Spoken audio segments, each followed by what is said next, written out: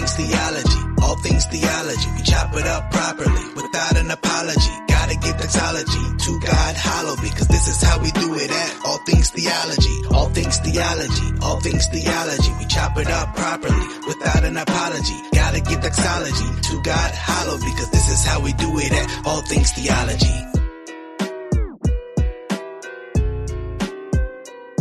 Yo, grace and peace, guys. This is K-Dub, and welcome to another edition of All Things Theology. I am so glad that you're watching.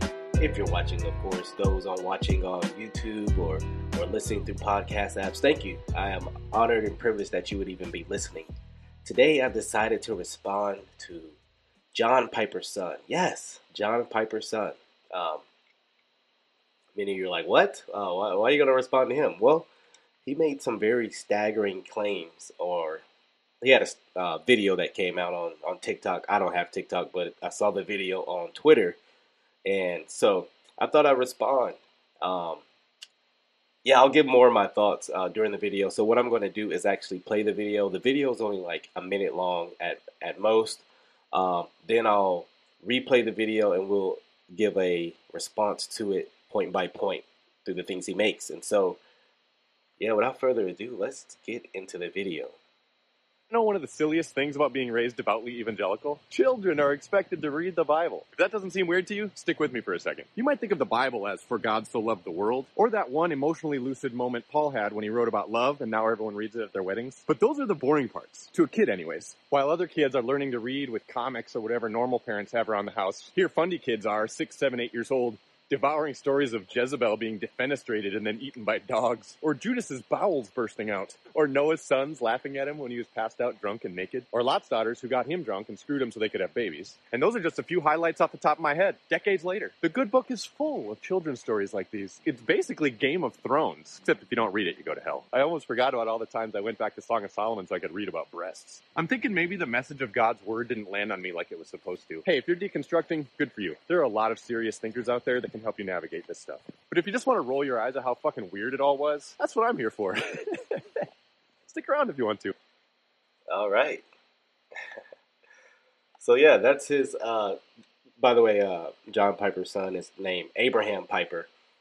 And so that's his commentary on, I guess his experience of looking back at his faith and saying, oh man, it was kind of weird. We were really reading Bible stories, and it's weird that Christians, children are reading Bible and stuff like that, and kind of his analysis of kind of what he thinks about that. And so, let's just make a point-by-point breakdown of kind of a lot of those things he said. So, Things about being raised devoutly evangelical. Children are expected to read the Bible.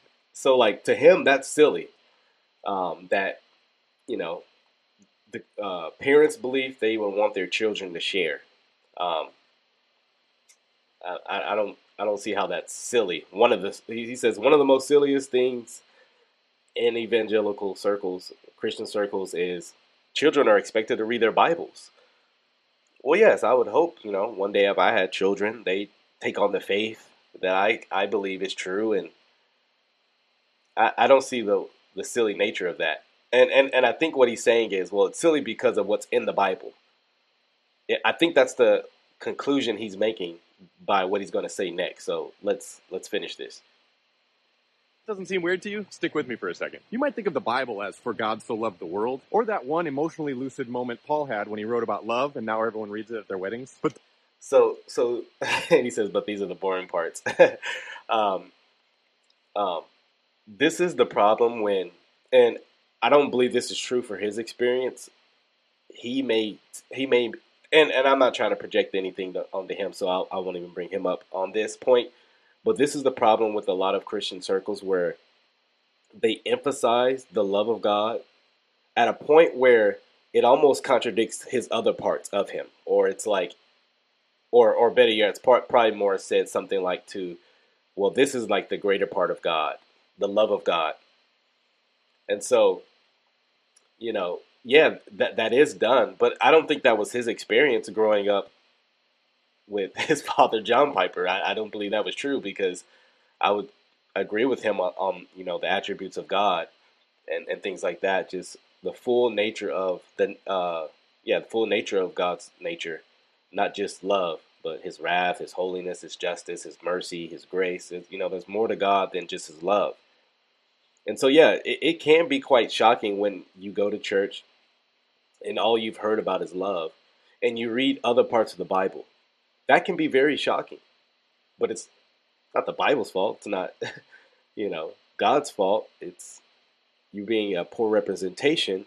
Yeah, you're not being exposed to all of Scripture, and so that is a problem. But let's let him continue. We'll respond more.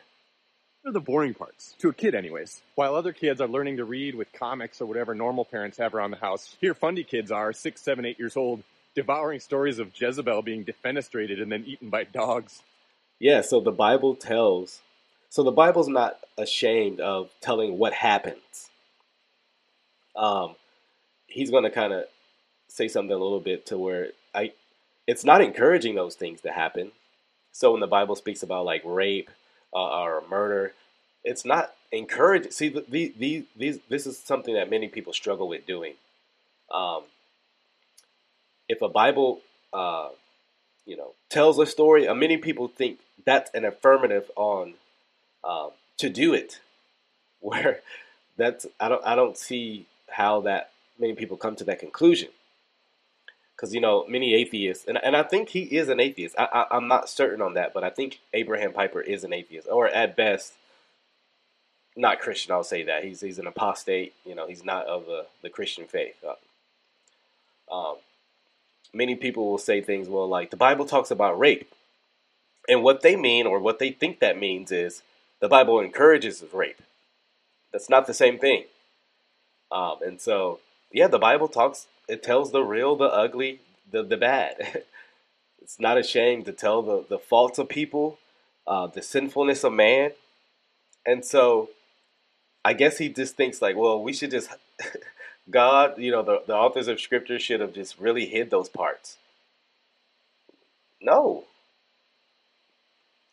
Judas's bowels bursting out, or Noah's sons laughing at him when he was passed out drunk and naked, or Lot's daughters who got him drunk and screwed him so they could have babies. And those are just a few highlights off the top of my head. Decades later, the good book is full of children's stories like these. It's basically the Bible wasn't written for children in the sense of like, well, we're gonna dumb this down or simplify it so much or kind of edit it so if the youthful children read this. It wasn't written for that. Now, I think it's important for children to know so that they can not be deceived when... I think sometimes people shelter their children so much that they don't know about the real world, And so, we could be brutally honest with our kids. Like, hey, look, this is what we're not to do. And it's a good I think it could serve as a good teaching moment.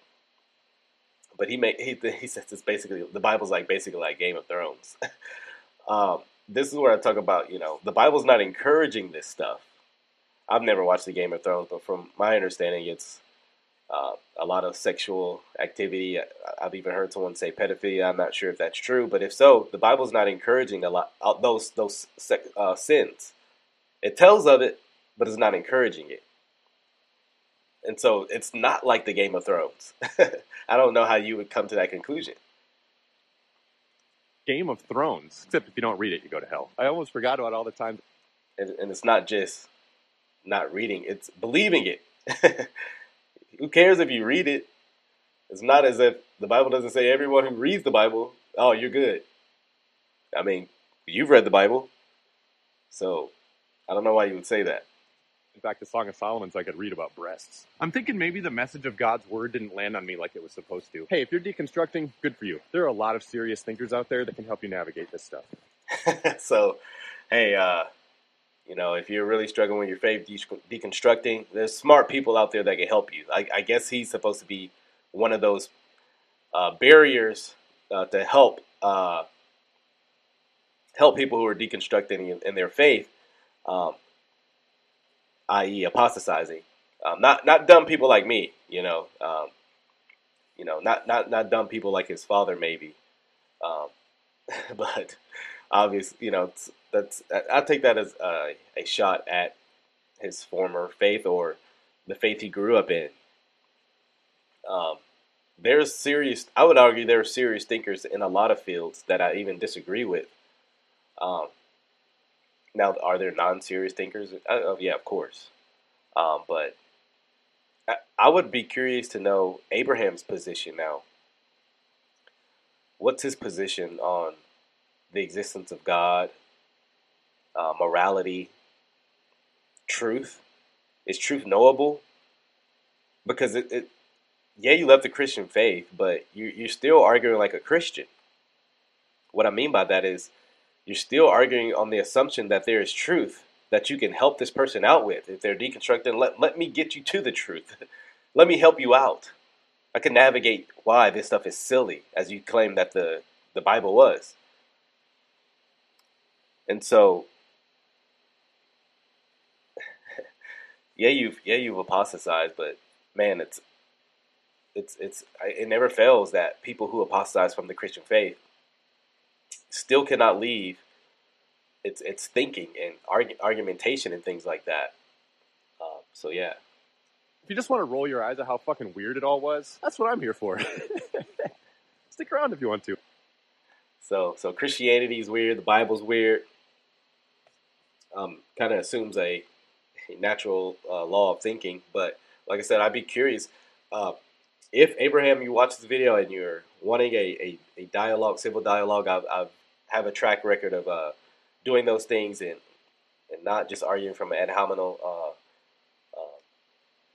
attacks and things like that. If you're interested in just having a dialogue, hey, I'd be curious to know why you left the faith. But if not, for those listening, I hope this video is of encouragement to you that just because you're children or you grew up in the Christian faith it doesn't make you one, and it doesn't mean your children are going to be. I mean, see, this is why I'm actually reformed, because I understand that apart from the sovereignty of God, even growing up in the Christian faith won't save you. Hearing all the right things, hearing all the true things, that won't save you. It's right, we're saved by the grace of God. And so, man, it's very sad to hear, very, very sad to hear someone poke fun at the Christian faith. To say, right, it seemed like he was alluding to himself as being a serious thinker, and other people, the Christian faith aren't the serious thinkers. Christians have very serious thinkers. And so, hey, if you are deconstructing in your faith and you want a serious Christian thinker, hit me up. I can refer you to other people. There's people more brilliant than me I can point you to, books, resources I can point you to. But, man, it's sad to see the apostasy, man. 2020. I don't know when he apostatized. I don't follow John Piper heavily a lot now, and nor do I follow his son. So I do hope that Abraham would come to the Lord, that he would trust in Christ for his salvation through faith alone in Christ alone, and that he would be forgiven of his sins, and the wrath of God would no longer abide on him. But man, I do find it weird when people like I want nothing to do with the Christian faith, and then they spend a lot of their time like talking about the Christian faith, because man, apostasy is very popular today, and it will gain you a lot of. I'm not even arguing his motivation, but man, say you're a former Christian, and man, you'll gain a lot of notoriety. Because, man, I think our culture loves that, because we're moving away from a Christian culture into secularism, right? And so the state loves apostasy, right? They love for people to bow down, and they love for people to say, "Hey, look, we're no longer with that," right? And so, it's sad though. So. Yeah, I don't want to make this video too long. So, hey, man, if you're watching Abraham, would love to dialogue with you. Anyone out there struggling with their faith, cling to Jesus Christ alone. And so, hope this video was helpful for those watching. Till the next time, guys, grace and peace.